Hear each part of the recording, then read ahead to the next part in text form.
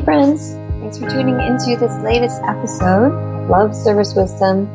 In this week's conversation, I'm with an old friend and a beloved teacher here in Boise, Idaho, Marcy Midnight.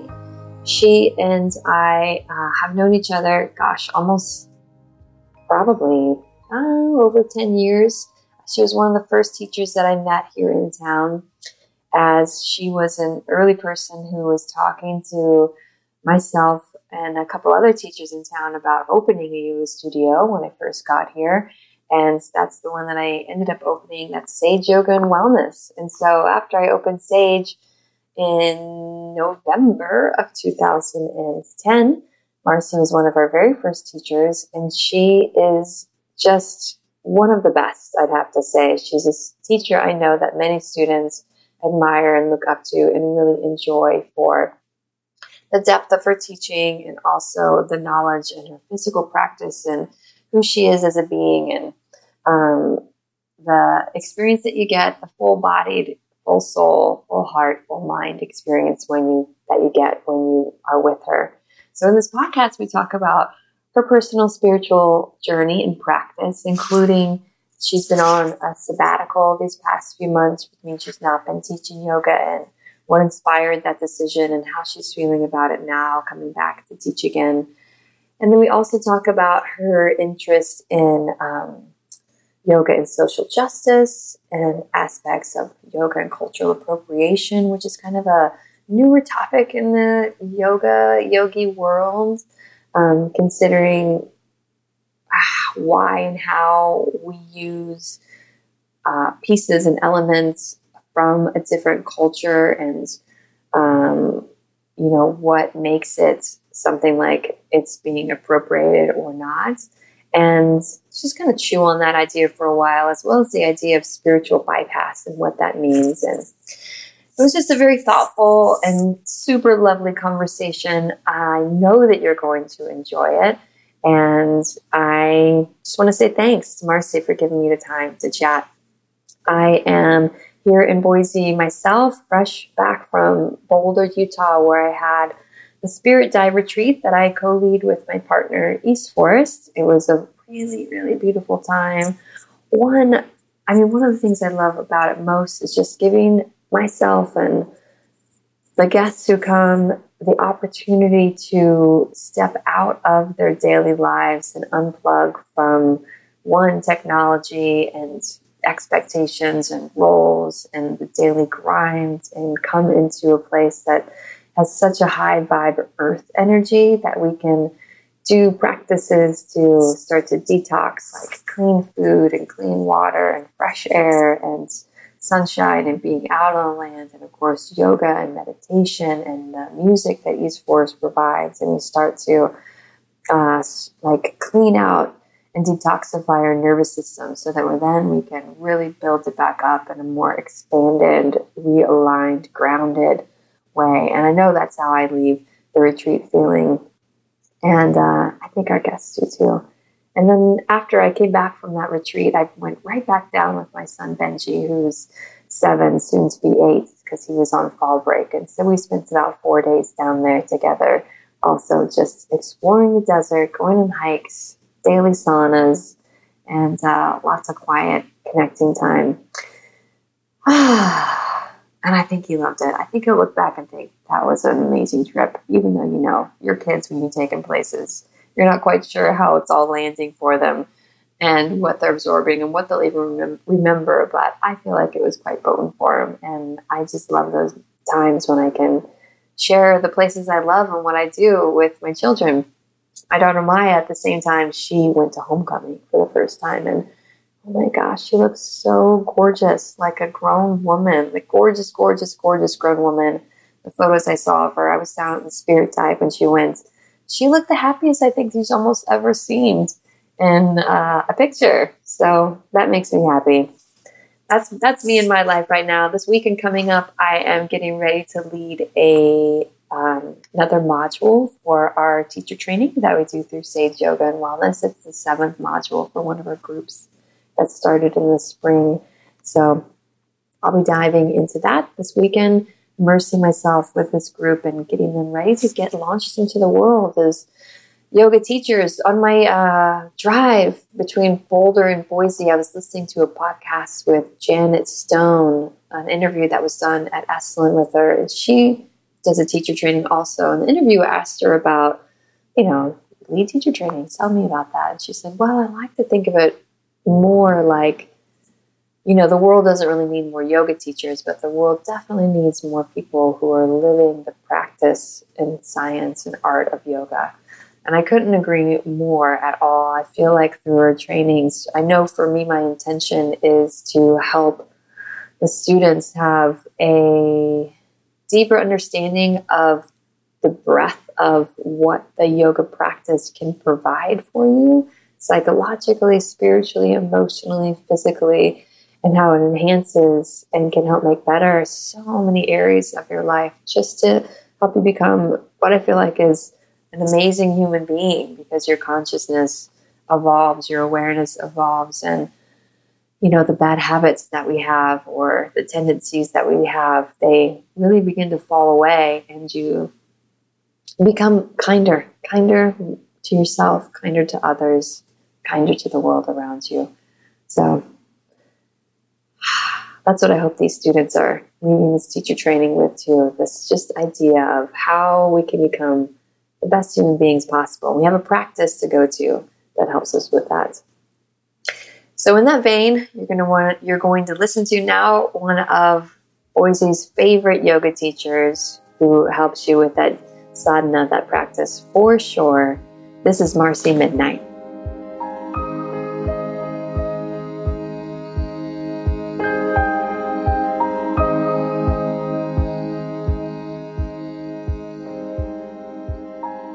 Hi, Marcy. Hi, Marissa. It's nice to be in conversation with you today. You as well. Thank you for having me. Yeah. Was interested in having a conversation with you because in our community here in Boise, I feel like you're one of the more established longtime yogis with a deep, dedicated practice, and somebody that also pays attention to what's arising in the moment internally and then globally too, and you're not afraid to shift according to that. And it seems like in your own yoga practice, you've recently shifted a little bit, or transitioning or integrating different types of yoga or ways of being or material or teachings. Is that true? Yes. Thank you. I have been teaching in this community for a while. For sure, about 13 years or so. And it is an ever-evolving process. And and that's where it's interesting to me as well, is to keep continuing to dive deeper and learn more about my own practices and of yoga, because there's so much depth to it that you can just read a book 5 times and, barely scratch the surface of some of the yoga books. And yes, I feel like at this point in my yoga journey, it's definitely going more to the interpersonal rather than just the personal practice. And that's been what does that mean, personal practice versus interpersonal? So for me, definitely in the very beginning of my yoga practice, it was so much personal, that it was my practice and it was my time to, just move and breathe and have my own carved out time for myself, which is also really still necessary as a self-care, and to heal as well, whatever comes through the yoga practice. And going to the interpersonal is more of like, okay, how do I apply these yoga truths to my relationship with my partner, with my friends, with what I do in the world, what I eat, and, every choice that I make. Mm-hmm. So how do I, take the yoga off the mat, essentially, has been growing more and more in importance to me. So the personal being what happens when I'm in the studio or on my mat, just that. And the interpersonal being me out here in the world and how yoga is affecting all areas of my life or has the potential to. Yes, exactly. And one of your main teachers now, it seems like, is Sean Korn. Yes. Tell me about studying with her. I first did a training with her in 2016 and with her group or organization that she started with 2 other women off the mat into the world. And this training in particular was, I think it was called Yoga, Social Justice, and Leadership. And it was a 5-day intensive. It was about a month after the 2016 election results. Is that what drew you to it, or were you looking at it already? I think it was, I was interested in that work, but the election of 2016 definitely, there was more of a yes to diving more into that type of work. And that's a whole nother conversation, I think, the election. But I think why that is because a lot of the, I think the injustices, it just rose to the surface basically during that time. And things that were already existent in our culture, the injustices and the fears and the separation and the list goes on and on. But I think have been there. But what this president has showed us is that it's in our face now and harder and harder to ignore. And so I use that opportunity to educate myself more on how I can understand these things and also bring it into yoga teaching, into the yoga platform. And so that was the first training that I did with her. And how does that show up in yoga and social justice? Can you briefly describe that or things that you learned in the training? Yes. And so from that perspective, the idea is that yoga, bridging those worlds of yoga and social justice can be more effective in terms of creating social change rather than having just one or the other. So if we just have the yoga, which is maybe, like I said earlier, a personal practice, which is super powerful in and of itself. But if it stays personal, then we have a limited ability to create any kind of social change. And it's fine, too, if it stops there. But as we know with yoga, there's a ripple effect no matter what, and we can't stop it. And with the social justice work, so activism that's coming from a place of rage or anger or, those kind of heightened emotions that just further create more separation, then it's also limited. And so with the yoga and social justice perspective is that we're coming from a place of compassion. And so we learn in our practice, right, more about compassion and mindfulness and how to understand our human conditions, our human emotions. And the idea, right, is that we see humanity in each other through that. Are you able then to see, quote unquote, the enemy with compassion versus anger or rage? Yeah, I would say, just as like Trump, for as example, the Buddha says, that are the ones that we hate are our greatest teachers, and seeing them with compassion. That is the idea. Putting it into practice, of course, is very difficult at times. But that's the practice. That's the practice. So the practice would be to try to see someone like Trump without anger or rage, even when he might do things that elicit the feeling of rage. Yes. I think it's, I believe in that idealism for sure. But I also believe that in emotions, and the emotions are real and also have energy, and they are energy. It's energy and motion. And so rage and anger are at times helpful to motivate us into action. Yeah, it makes me think of the Mahatma Gandhi quote that I'm sure you're familiar with. I was angry, so I did something about it. Yes, exactly. That's where it's useful. And actually, I don't think should be bypassed. Right. But the practice of yoga is that we feel the emotion, right? Whatever arises. And then we learn how to respond rather than react from that place of emotion and trigger. So that is really where the practice is. And so it's it's more than just being able to, see Trump as just another human and being compassionate for his faults. And more than that.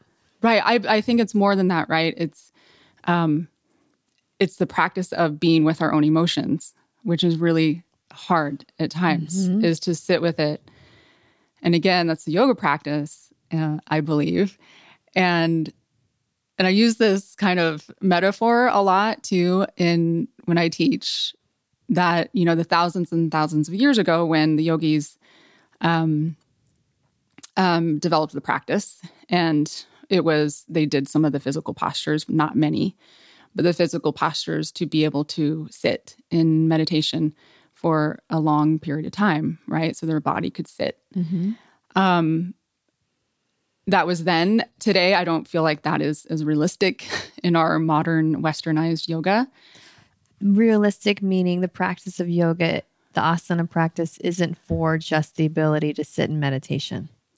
No, I think the purpose has shifted for sure. But I see the metaphor in that as being the practice, whether it's asana or whatever type of yoga you're practicing, is being able to, quote, sit with what is. Yes. To sit with our triggers and our emotions, our traumas that are arising through that practice that we are coming up against. And that's, again, the off the mat practice. On the mat, too. On the mat. Yeah, that's true. Yeah. I get angry in lots of my personal mat time practices. Yes. Or I feel the emotion of anger arise or whatever it might be. And then it's, isn't that interesting? Yeah. That this is here now. Okay, cool. I'm just going to let it be. Versus the tendency is to project, what am I angry at or why? Versus sometimes it's like a samskara, right? Like a past karma that's just arising. It just needs its moment to breathe and release. Exactly. So not getting attached to the psychoanalyst in me that wants to define what is the anger about. Just letting it be angry. Yes, just letting it arise and move through. Yeah. So I feel like it's that shows up on the mat, and it shows up obviously in our lives, in our day-to-day living. Back to my teacher, Sean, she quotes, she says, often what shows up on the mat is what's showing up in our lives. And so we can't separate the two. And I believe that to be true as well, and have experienced it myself. And as you think about it, you're still in your own body. You can't go to the mat and then, step out of your body. Right. Well, we can maybe in a sense, and that would be spiritual bypassing. And that's another define topic spiritual of exploration. Bypassing. Define it.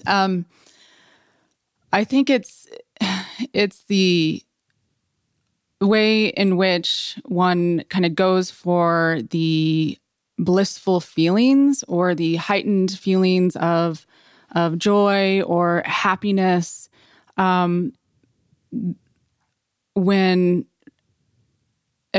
bypass is bypassing the pain or the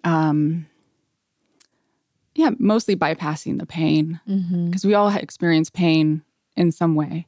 And that would be, for example, like, let's say, I don't know, something painful happens in my own life, and my reaction to it isn't like, wow, that really sucks and I'm really upset and I'm so sad, and allowing myself perhaps like a period of depression or rage or whatever it might be.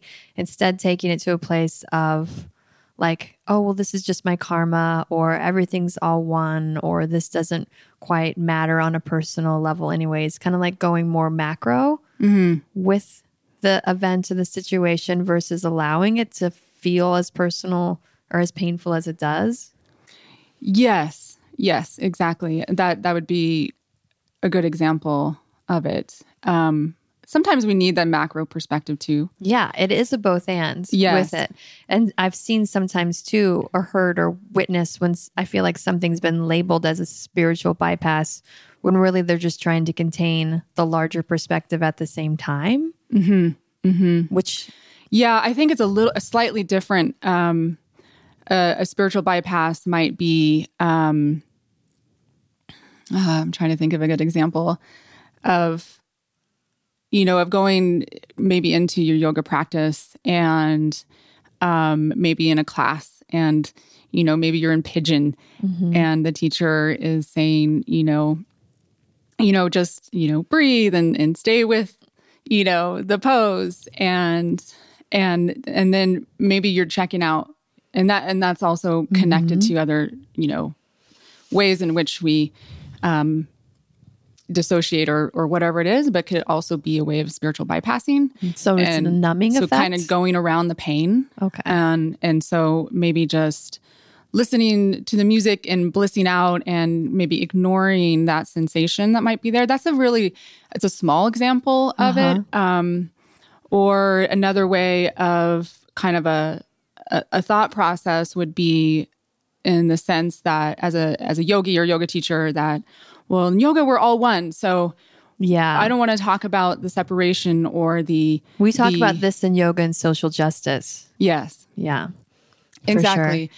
And so it is a paradox, and there is also that kind of argument too, of the belief from the yogic perspective is that we all are one. So why talk about our differences and why talk about the inequality and the injustices that exist, because we're all one. We're all the same.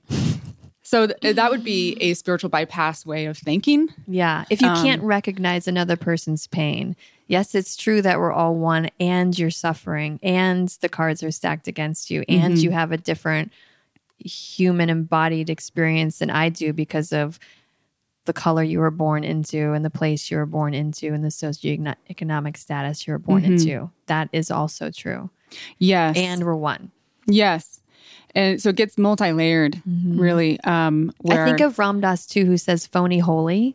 Phony holy, yeah. Which is his phrase of like, I am love and light and bliss, and I'm love and light and bliss. Yes. Oh yes, I'm love and love. And underneath that is like anger, and I hate you, and get out of my space. Yes, like the internal dialogue is Exactly. disconnected from the outward projection. Yep. Yeah. Yeah. So that's exactly what spiritual bypass would be, sort of thought.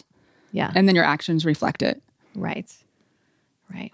Okay. I had another thought with that. No, it escaped me. Oh, the other side of it too being the truth of fake it till you make it. Yes. And I do believe in that motto to a certain degree, right? You fake it, well, until you make it.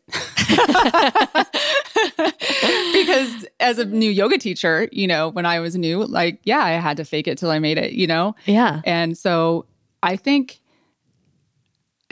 that's okay. Like, I do too. yeah, totally. Yeah. I think that's maybe a slightly different thing too. And again, it comes down to education. And I think where we're at in our day and age in 2019 is that more, and I see it in the yoga community too, that more and more people are getting educated or educating themselves and wanting to learn more about these larger issues and have more questions about it. And so I think it's definitely a different time than when I first started teaching yoga. Definitely. It's different than we started teaching yoga. It's a totally different landscape, which is a good thing.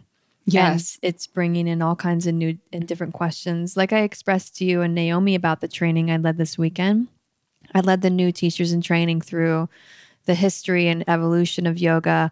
And, the historical roots, but then also like modern day yoga and how it evolved through Krishnamacharya, and then how his teaching lineages occurred through his students, Pattabhi Jois and Iyengar, and then yoga coming to America and why and how that took shape. And then there's this great book, Selling Yoga. Have you read that? No, I haven't. It's so good.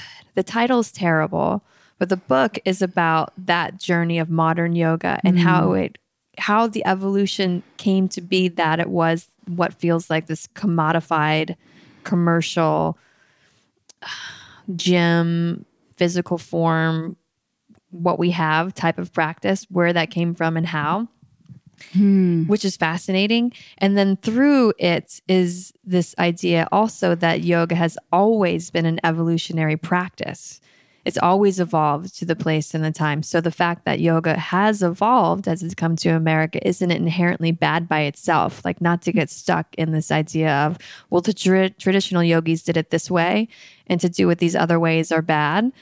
I don't agree with that. I feel like it does evolve, and we're not, like you said before, the ancient yogis who were meditating in caves were these new human beings. And yoga, too, came to America. The yogis came to America to give us yoga. So it's not like we took it, though there is that exchange and interaction in some degree we have in a way. And also it's been offered. And then the question that came up from them that was never spoken when we were becoming yoga teachers is, well, what about cultural appropriation? So what do you have to say about that? Well, to kind of expand a little bit on what you're saying, I also believe that we are in a different time where, yes, we are in the process of the evolution of yoga. And I think collectively, I don't like to use that word, but I feel like globally, I should say, in terms of spirituality and the spiritual teachings, or even other information for that matter, I think it's all there. It's all available for us to learn, whether it's in books, whether it's coming from a teacher, whether we're pulling it out of the ethers, through our intuition. It's not hidden anymore. I don't think it's hidden anymore. It's not secret teachings and anymore. I don't think it's meant to be. Right. And so I do believe that we're exactly where we need to be in the evolution of the yoga practice. And with cultural appropriation, my understanding is that it's a way, of just kind of taking pieces of a culture or a ritual practice from indigenous cultures, or material items from that, and not maybe understanding the full meaning of it, and then maybe even exploiting it. That would be what cultural appropriation means to me. What would be an example of that? An example would be,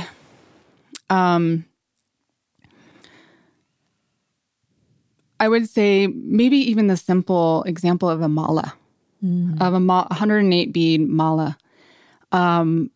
Say a new yogi, maybe is just learning and buys a mala and wears the mala, but has no understanding of the ritual behind it, or the meaning behind it. And people I'm who guilty are of yogis, this. We're all guilty of this. Wear the beaded necklaces. So there's no judgment. And I want a beaded necklace. Yeah. There's no judgment of it. I'm totally guilty of it. Probably all of us did that. Yes, exactly. Because this is part of our, quote, yoga culture that we perceive it as, is that maybe, the mala is a kind of like, okay, it's part of belonging into this culture of yoga. Like a status symbol. A status, it's part of it. But it is also a very sacred object from these practices. And so I think, again, the importance is educating ourselves of these things. And would you say then, with the example of the mala, don't just wear a mala because it looks like a pretty necklace that all the yogis wear, but educate yourself about how to use it and why and what it means? Yeah. And it's kind of tricky because, I would say the argument of cultural appropriation is also evolving. And I think we're trying to understand it better. Because then there's also art, you know, and it could be also a beautiful necklace, right? Okay. That is art. But I mean, with the social justice warriors, would they adhere to it being okay if you felt like it was art? I guess the question would be, do you understand the importance behind it? Do you understand the history behind it? Right. So again, educating yourself. And I don't know, that might be kind of a bad example, but I think it's okay. What's okay? That example of the mala. Yeah, I think it's okay. You know, another idea of cultural appropriation is maybe taking just pieces of the Sanskrit language and using that and not fully understanding the meaning of it, learning how to pronounce it correctly. And I think it comes down to respect and respecting the culture from which it came from. And again, and the respect of how you're using it. I'm wearing a mala now. This is a mala that I got in India from during like the closing ceremony circle time. I was there for 2 weeks with Amrit Desai, the teacher. And in that closing ceremony, they gave everybody a mala. Beautiful. And so now I wear this, and when I wear it, it helps me to connect to that energy of that time and place. Like it feels special and important to me as a gift that I received through that transmission in that time. Exactly. And so that is also a symbol of that ritual that you partook in, that was obviously deeply rooted in history of that symbol and ritual. Not to say buying a mala, on Amazon is wrong or anything like that or different. But I think it again is like just educating and having the respect of kind of where that comes from and how you're using it. I know it's a controversial issue for sure. It is. And the thing that comes up for me around it too, just to speak to, is because it's newer and we're all trying to understand it collectively together, and there's different degrees of integration with it, to be really mindful around shaming, whether it's shaming yourself or shaming others. Absolutely. Because that's really that's a lot worse. That's what we're trying to heal, right? Or that's what we need to heal in everyone, and especially within our yoga practice, is the shaming. Yeah. And yes. Yeah. So even if there is, like in your own life and lots of different ways where you maybe start to look at something a little bit differently, to not give yourself a hard time about it. You just see it as a moment of education of like, oh, wow, wait, I was doing this from an unconscious place. Right. So it is just expanding our awareness and our consciousness around it. And I mean, there's so many things within our Western culture, and specifically in America, in the United States, that I feel like we have, definitely taken bits and pieces from cultures all over around the world that we are, using in our day-to-day, or, our ritualistic practices, our healing practices. And I think it's awesome. And it's kind of like, I feel like we feel the need to do that too, because we're bereft some of that of our own culture and rituals in that way as a culture, for sure. Besides Christianity and Judaism and maybe things like that, if you're not attached to one of those religions, then what are you attached to? And it does come from a seeking place. Exactly. Yeah, you're right. It's coming from a seeking of more meaning and sacredness in our lives. And in some ways, turning back towards those more traditional or indigenous or shamanic roots is a way of honoring them. and bringing them back to the forefront and bringing that mindset and way of life back to the forefront. And it might start with like a dream catcher, right? And then you start to learn more and more about what that means and the Native American history and culture and their connection to the earth. And then in that way, it's bringing a lot more life into those things that have been downtrodden and forgotten and barely hung on this long. Exactly. Yeah.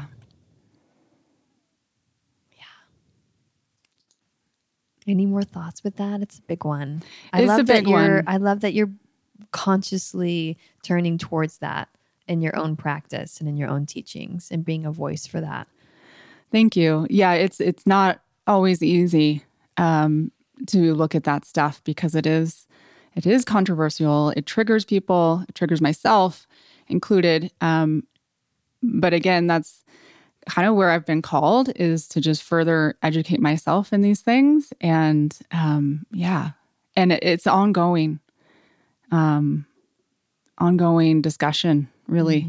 And I think that's the most important thing to take away from it, is that it's just being open to the discussion of it. And that it's evolving too. And it's evolving too. Yeah. And the mindset within our culture is a new one. And so it's just at its very beginning phases. And then it can tend towards extremism.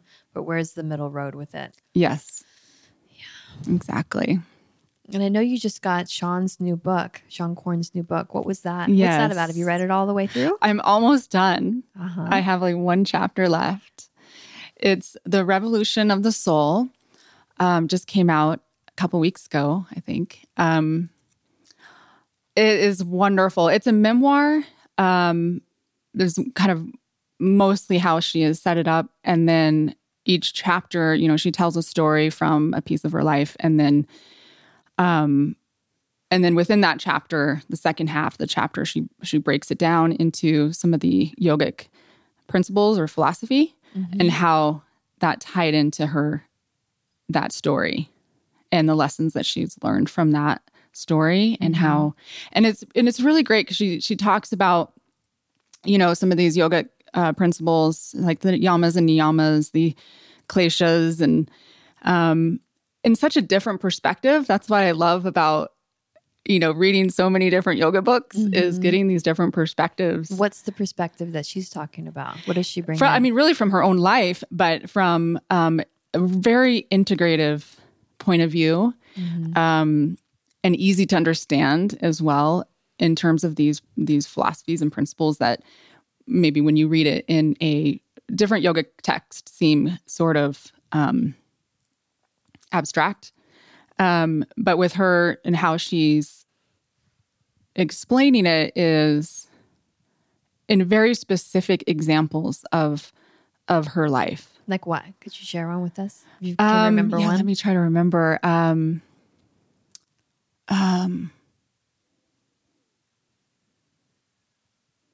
So one example would be early on in the book when she talks about her very first kind of aha awakening moment and teaching. This is about ahimsa, and I can't remember exactly the story. You guys will have to read the book. But she's shown this image. But ahimsa means non-harming. Yes. Right? Thank you. Yeah. Non-harming. Or non-violence. Non-violence, non-harming of all beings, of how we think, how we choose our food. How we internally talk to ourselves. Yes. Our inner dialogue, all of it. But in this particular example, it comes down to food. And so she was shown an image of a cow and its head being cut off for, and this was a cow for beef, for meat production. And she just had a visceral response in her body and decided at that point in time that she was not going to eat meat. She became a vegetarian and later a vegan and still is to this day. And so that's just one example. And then she goes on to, talks more in depth about that as well in the context of the yamas, the yoga precepts.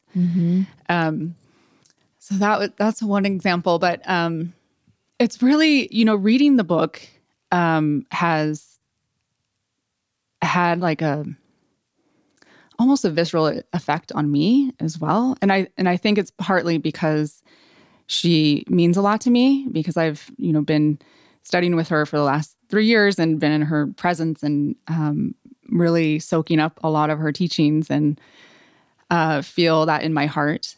And so of course, I'm a little bit biased with reading the book. But it was such perfect timing because, as you know, I've taken a little bit of a break from teaching this last couple months and kind of exploring my own relationship with yoga and just where I'm at in my life at this point too. And kind of, almost like midlife crisis sort of thing. I don't, I've... With yoga or in your own life? My own life. What's the midlife crisis that's coming up, Marcy? I like Brene Brown's way of describing it. It's a midlife unraveling rather than a crisis. So you are about 40? I'm 42. You're 42. And you're unraveling a little bit. Unraveling, like kind of looking kind of at where I'm at. What am I doing? Mm-hmm.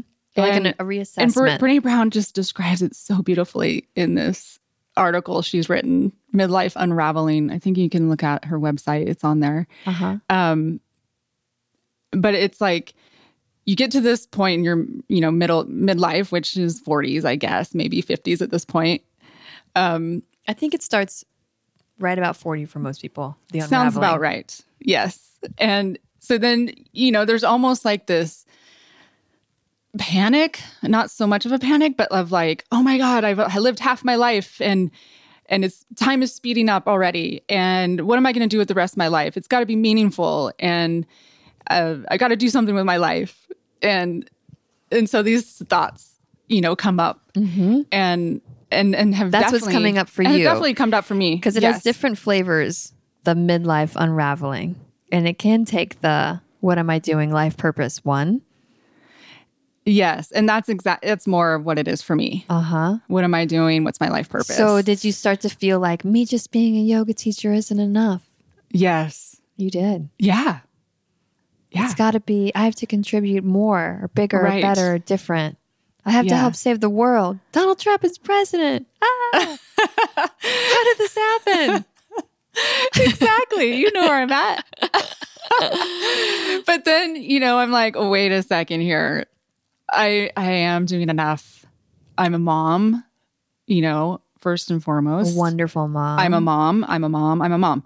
Like any moms know that is already enough. How are you contributing? You're raising a human that's awake and aware. Yes, exactly. And that's my first job. Is doing that. Yeah. And as a mother, I remember before I had Maya, before I got pregnant with her, I was at a Vipassana center down in Texas, just passing through and visiting. But there was a monk that said something that stuck with me forever till this day, because that was like 20 years ago. He said, being a parent and allowing the space for a soul to come in to work out their karma in a safe and nurtured way is one of the greatest things you could ever do. Wow, that's beautiful. Yeah. And I've always held that as a parent. It's like, I'm here to create a place and a way for you to work out your karma, whatever that might be, as that act of service. It's so true. And it is enough. It's huge. It's huge. To be a mom and to do that for a little human and to guide them along and take care of all their needs and everything. I mean, it's plenty. It is a lot. And lots of teachings from there, being a mom. And, all the other things I do too, helping my husband run the bar and, my gardening and playing, that is enough too. And being a yoga teacher, as I know now, is enough. Totally. And I would say I would look towards you and who you are in the community and as a teacher and as a mom of like, oh, Marcy's figured out the beauty in the simplicity. Like it doesn't have to be all these lots of big and other things. It's just like I can live this and I hope that simple's not condescending in any way. It's just like this sort of perfectionism in the clarity of those things. It appears that way, huh? Yeah. From the outside. Nice. And I know internally it's way different. But on the outside, it feels just like a nice package. Yes. And then midlife crisis happens, and then a new energies, it just sounds like it has been awoken within you. And so it's almost like the midlife crisis time started perhaps in like 2015 or 16, before you went to that training with Sean Korn, where it was like, no, there's something calling to me. And I don't know what it is, but I'm feeling the energy of being called, and I'm listening to that. And now I'm going to start to do these different things and teachings and trainings. And I don't know what form it's taking, but I'm being called here. I'm being called to look at myself and the world in a different way. Mm-hmm. I think that calling was not as much as the kind of the midlife thing. I think that calling is definitely like a heart calling. Are they tied together though? Yes, I think so. But I feel like it's been in the last year where the midlife thing has happened, and it's been such a good experience too, of becoming really unattached to any kind of results of, especially when it comes to yoga teaching and my career in that. And, I was considering not doing it anymore within the last 6 months or so. Because I feel like I just needed a change. Is it the sense of burnout? Yes, it's burnout. Okay. Big time. Okay. Definitely burnout. And so this is where I needed to take the break. Which you have. You've been on sabbatical for a while. From my regular weekly schedule, which has been nice. And so I definitely have come up with some good realizations, I guess. For one, that I'm not going to quit teaching. Yay! And the crowd goes wild. How did you come to that realization? Well, I knew that was probably mostly true anyway. That you weren't going to quit. In my heart, that was true. And there's a difference between quitting and I just need a break. Yeah, huge. Yeah. And so having a break is okay. Yeah. And at times necessary. And so I think coming back to reading Sean's book has helped me with this process. Because through reading her book, she is explaining a lot of her yogic journey of how she's really transformed her life and into kind of where she is now. And just her insights from her yogic practice and her journey were so helpful to hear, that just on the mat as a student in a class, like there's so much going on. Yes. More than I know for my students. I mean, from a teacher's perspective, that there's way more going on than I even know. And sometimes I forget that. And sometimes it feels like teaching, we're in a vacuum, where you come and teach and then you leave and it's done. And you have no idea of what you just did or how the effect is. And, so that's part of it where I felt like sometimes it's a vacuum. Like you weren't connected to how meaningful it was for your students? Yeah. There's not so much feedback as a teacher when you show up to teach publicly. And that's my own thing because, I just have to trust that I'm doing what I need to do. I'm showing up in an authentic way and sharing yoga and teaching yoga, and it's their own practice. And what's going to resonate with them is going to resonate, and what's not is not. And just to trust in that process that I don't necessarily need this kind of traditional feedback. And, I've already kind of come to that resolve. and knowing that that's not letting go of that expectation, I guess. And did you go through, or what was awoken in you? Was it feelings of self-doubt? Well, that is what I struggle with. Okay. A lot. That's probably lifelong. Okay. Yes. Okay. And then yes, you just nailed it. Yeah. And so you needed to go through that process yourself. We're feeling like I have a packed class and everyone's coming and they're super regular and dedicated to me, but is it enough? Right. Are they really getting That's my own thing. Am I good enough? And then probably that's not enough feedback. Comparison too. Well, it doesn't look like X is doing it. Did you start to compare, or the comparing maybe got to you? I wasn't actually comparing. Okay. I mean, I can't say that I never do compare, but I don't think that was really... That wasn't a piece of that process. The piece of the process. No, I feel like I struggle with self-doubt. But it's been way better. I mean, for several years now. I mean, early on, I struggled big time with that and just beat myself up so badly. But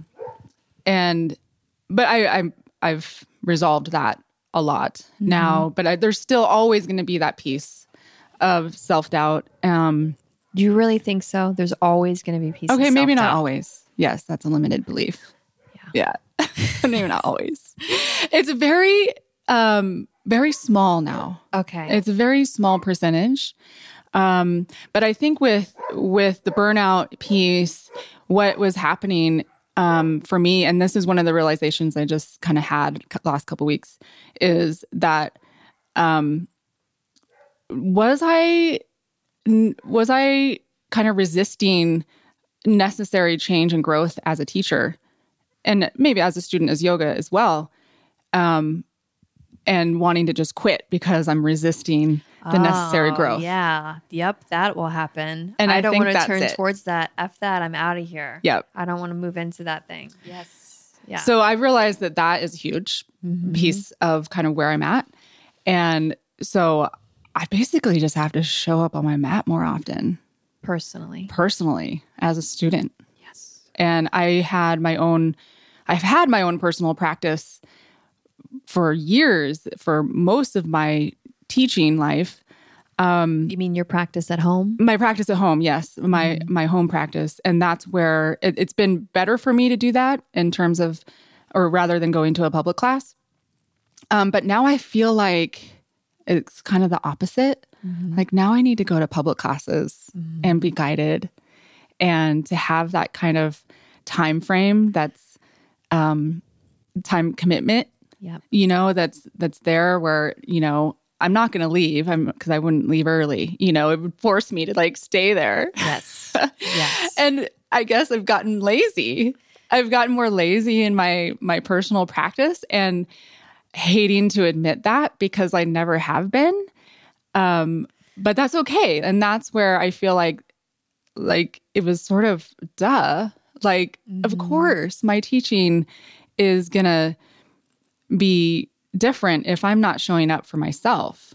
Yeah. And I don't necessarily like to use the word lazy, because I can do that to myself too. And I try to reframe it like my priorities shifted. Like I just gave more attention to other things in my life. And sometimes those things are really necessary. And then the self-care goes to the wayside. And then maybe that was true for a moment. Then we get into the habit of it. And we let it slide more and more. And then we don't even notice really that we've done that until we do. Yeah. Yeah. Thanks for that reminder. It's true. Because I'm sure you're not actually lazy. Yeah. It's not the best word to use, is that's so, you know, again, harming to the self. But you know what? Sometimes you might be lazy, and that's okay. Sometimes I'm lazy. Sometimes you just need to rest. Yeah. And that's great. So that has been a good kind of remembering for me, that to come back to my practice, and that it has also shifted a lot too for me, in that it's less movement in terms of vinyasa. So I'm, you know, obviously vinyasa teacher and practitioner, and less dynamic movement. And, you know, this, for me, has shifted big time because, I studied with Shiva Rea in the beginning of my yoga trainings. And when I first started teaching, so about for a good 5 years, I trained with her, which is very much about movement and creative vinyasas and creative sequencing and just super fun and fluid and playful. And it was great. It opened me up in so many ways. And I've always been someone who loves movement and actually needs it, I feel like, to move energy through my body. But for yoga, it has changed a lot, and even more so that I have became more embodied in myself, but also have worked through the different traumas that I've held in my body. And so an understanding more about trauma and how it lives in the body as well has helped me to make that connection between how my yoga has shifted. Yeah. It's really fascinating. And allowing yourself to have a cycle and a season. Like the Shiva Rea, it almost makes me think of like the summer season of your yoga teaching and practice. And now maybe you're moving more in towards autumn and fall. And what that looks like and how that feels. Yeah, which makes sense at my age too, right. and how old I was too with studying with Shiva. Exactly. Totally. And and if with understanding trauma in the body too, like being able to move in a faster way worked for me at that time, because I think I held so much in my body, just in memories of developmental trauma, and that it was to be able to slow down in the yoga. So say if I was going to start a yin practice at that point in my life, I don't think it would have worked. And I think I would have probably resisted, for one, and because I even still do.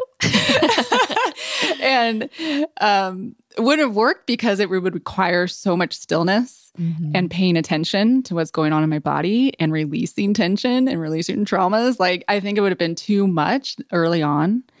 And so the dynamic movement, I think, really helped. And then shift has been, I mean, I can just see the evolution of it, just if I was to like graph it out, Yeah. Like slowly progressing to less and less dynamic flow and very simple vinyasas, and even holding the standing poses longer. And I would say it's, definitely more of an advanced practice too, to be able to be still and hold those poses. And then adding, the mental piece of just being able to focus on the body and what it's doing. Yep. Like actually doing that and tracking the sensations and what's coming up and the triggers that are coming up.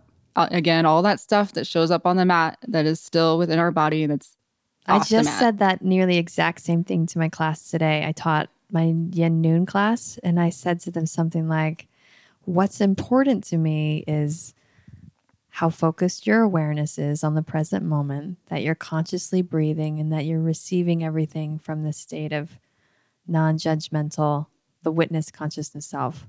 And I don't care really at all how your outer form looks. And your advanced practice is those things, the internal things that are happening right now, of you staying present with yourself.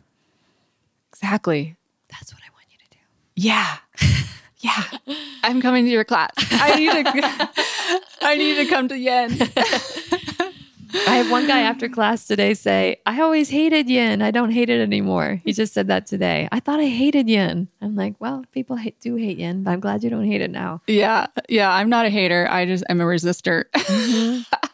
But I need it. That means I need it. Yeah. And that's like a clue, even like, lean into the thing that is creating the resistance. Yeah. That feels like a wall.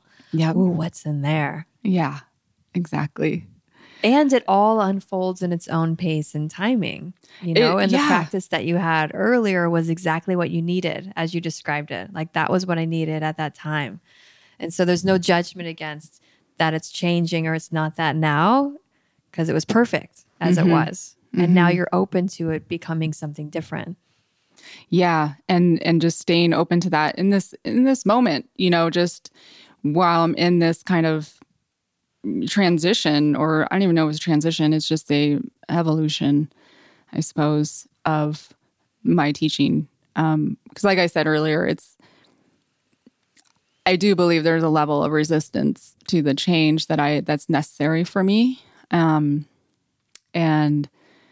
so I'm going to lean into it and kind of get in there and explore. When you come back to your mat and start teaching again, will you teach in a different way? I don't think it'll be drastically different. I think what I would like to see myself do more of is to just be kind of like doing what I already do as a teacher, and kind of just amplifying that even more. So what that means is I'm still teaching vinyasa sequencing. That's very simple. It might even get more simple. It might even add some yin in there. Your simple is different than somebody else's simple. It's true. It's relative. Yes. But, more and more so, it's like I do some sun salutations, and then we do some standing poses, and that are not very complicated sequences. So do you think that yourself as a teacher before had this feeling like, oh, it's got to be creative? It's got to be different. Absolutely. It's got to be like, ooh, cool. How did we do the what's and now we're here? Yeah. As a yoga teacher, I would say a lot of teachers go through that arc of feeling like that. Yeah. And for me, and it's super fun, being in that creative space and developing sequences and playing with them and playing with the poses. Like, it's really fun. Like, and I love being in that creative space of that. But for me, it has definitely, I think, had its time. Yeah. I would say it contains a different kind of energy that you're getting from the practice. Yeah. And then one's not inherently better or worse. It's just different. Right. It's just different. And more and more now, like you're saying, I want to use the practice as a way to just be present. And of course, it seems so simple, right? Yeah. But it's actually really hard. It is really hard. It's really hard. I said that to the class today too, because I said, just be present. And I said, and I know that it's incredibly challenging because most of us, and myself included, it's like a muscle that's atrophied and it takes a lot of practice. We have to bring ourselves back again and again and again and again. So it's simple to say, be present or relax. And it's so challenging. It's so challenging. And to recognize that, yes, it's challenging and that's okay. And it's a practice. I think the imagery of a muscle is a helpful one for myself, where it's like it's starting really tiny, but the more I do it, it gets bigger and easier. Yeah, that's a good visual. Yeah, and Sean also, she says the advanced practitioner is not the one who can do, the fullest expression of a pose or the super advanced pose. Yeah, the advanced practitioner is someone who is able to be present with the discomfort, the pain that's arising, or whatever is arising, doesn't always have to be that, and can still breathe. And that's it. Like, it doesn't matter if someone comes and you lay in Shavasana the whole time or in whatever pose. Exactly. I think of it too like gymnasts or Cirque du Soleil acrobats or whatever that could do amazing feats with their body. There's plenty of them that are probably total assholes. Like, just because they can do that with their body doesn't mean they're enlightened. Same thing with like veganism or vegetarian. Just because you're not doing that, you can still be a total asshole. Yeah, exactly. And that's not where it's at. And that's just the ego mind that is projecting that and is protecting whatever else is going on inside. Yeah, it's the inner work. It's the inner work. Yes. The inside job. Yeah. And so in coming back to teaching, that's it. I want to amplify that, like how we use this practice as being present with everything. So with everything that is arising, like our whatever sensations coming up in the body and tracking that, because that is like, that's our energy, that's our emotions, our traumas that live in the body, but then also what's going on in your life. Like what is coming up on the mat that maybe that conversation that you had earlier is coming up again. Right. Staying with that. So it's not about like necessarily shutting the mind off because as we know, we can't really do that. I mean, we can with lots and lots of meditative practice. Sure. That's the advanced practice for sure. But we're talking about public class, people coming in from work, where the mind is all over the place. And so on the mat, there's that really good opportunity, right? Of like, oh, that memory comes back of that conversation or that person. Okay, stay with that. What is that? Was that a charge? Were you triggered? Like these kinds of things or our political environment that's coming up. Like what's going on for you with that? Because we can talk all we want of how we want to separate ourselves from all of those things, especially politics, but it really is personal, becomes personal. It's highly personal. Yeah. Yeah. And so that's kind of where I want to amplify that. And then, for me as a teacher, just also having less fear of speaking what wants to come through, because that's been... Would you say that you've been a teacher who does that? You're not perceived but that way. I still have a little bit of fear. You're not perceived that way. That's so funny. But I personally resonate with that because even I've watched me have these silly things like I'm afraid, or I used to be afraid, deathly afraid in class to say the word love.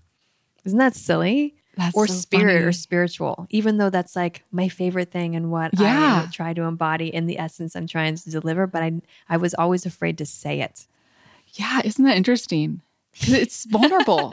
Those are vulnerable things. It's vulnerable. Spirit, it was me being spirit and love, super vulnerable.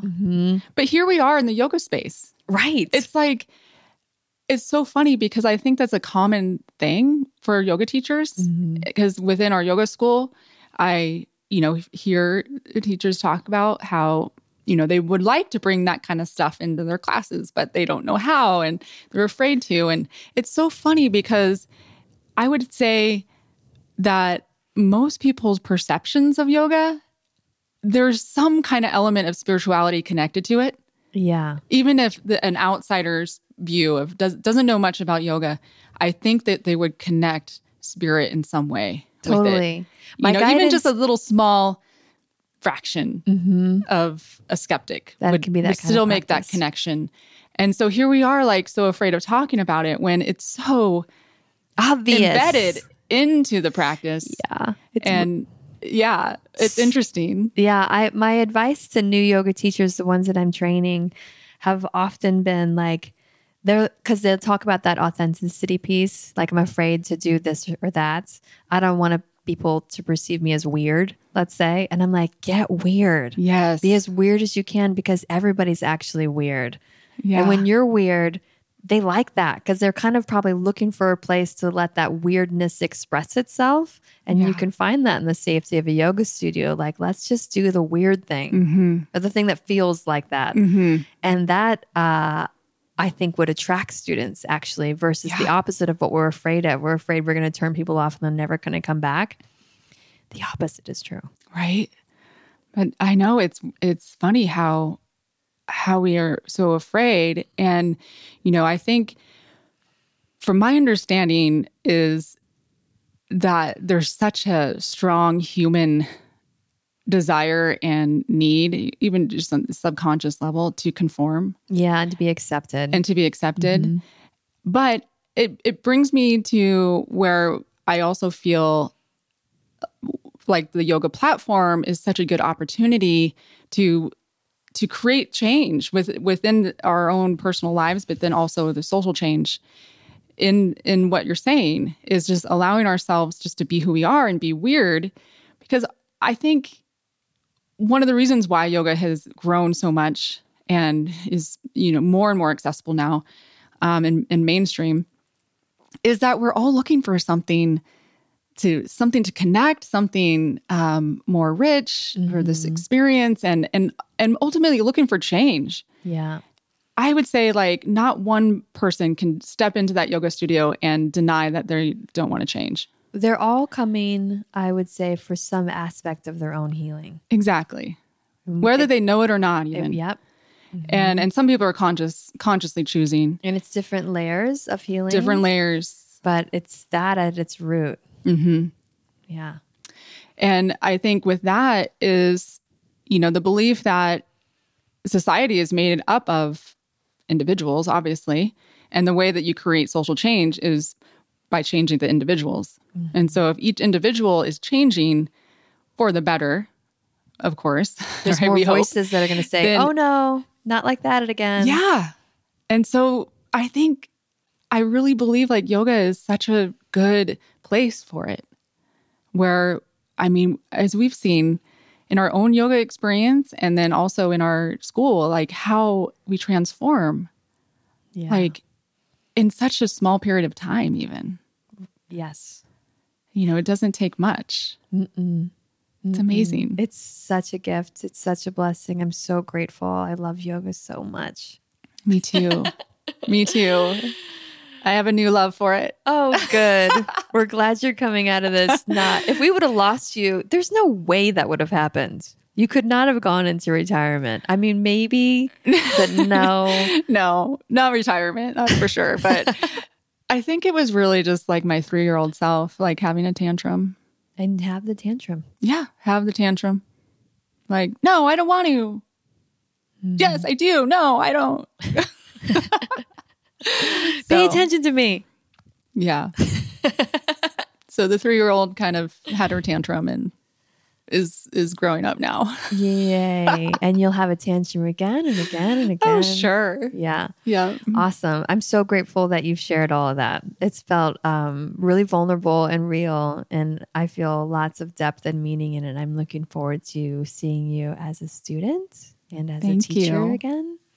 Thanks, Marissa. You're welcome. I appreciate all what you do. You're welcome. Thank you. Yeah. Is there any thing that you want to tell our listeners about, where to find you? Or I know you've got a retreat coming up or anything like that where they can experience Marcy Midnight? Sure. I teach at Sage Yoga and Wellness. Monday nights is my favorite class. Love that class. Monday nights at 5:30, and then Wednesday mornings. And then the teacher trainings that we offer there as well.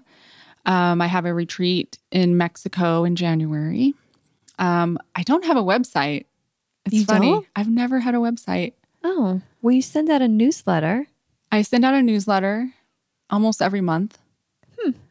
But people can find me at Sage. You can find me on Facebook. And do you really have a Facebook presence? I will communicate through Messenger. Okay. If anyone wants a direct message, private messenger on Facebook. Yeah. But you don't have like Marcy Midnight Yoga. I don't have a page. Yeah. No, I have a personal Facebook. So Marcy Midnight, you can find me there. Yeah. Okay. I know. It's funny. I never have actually needed a website, but I feel like I would like to have one now.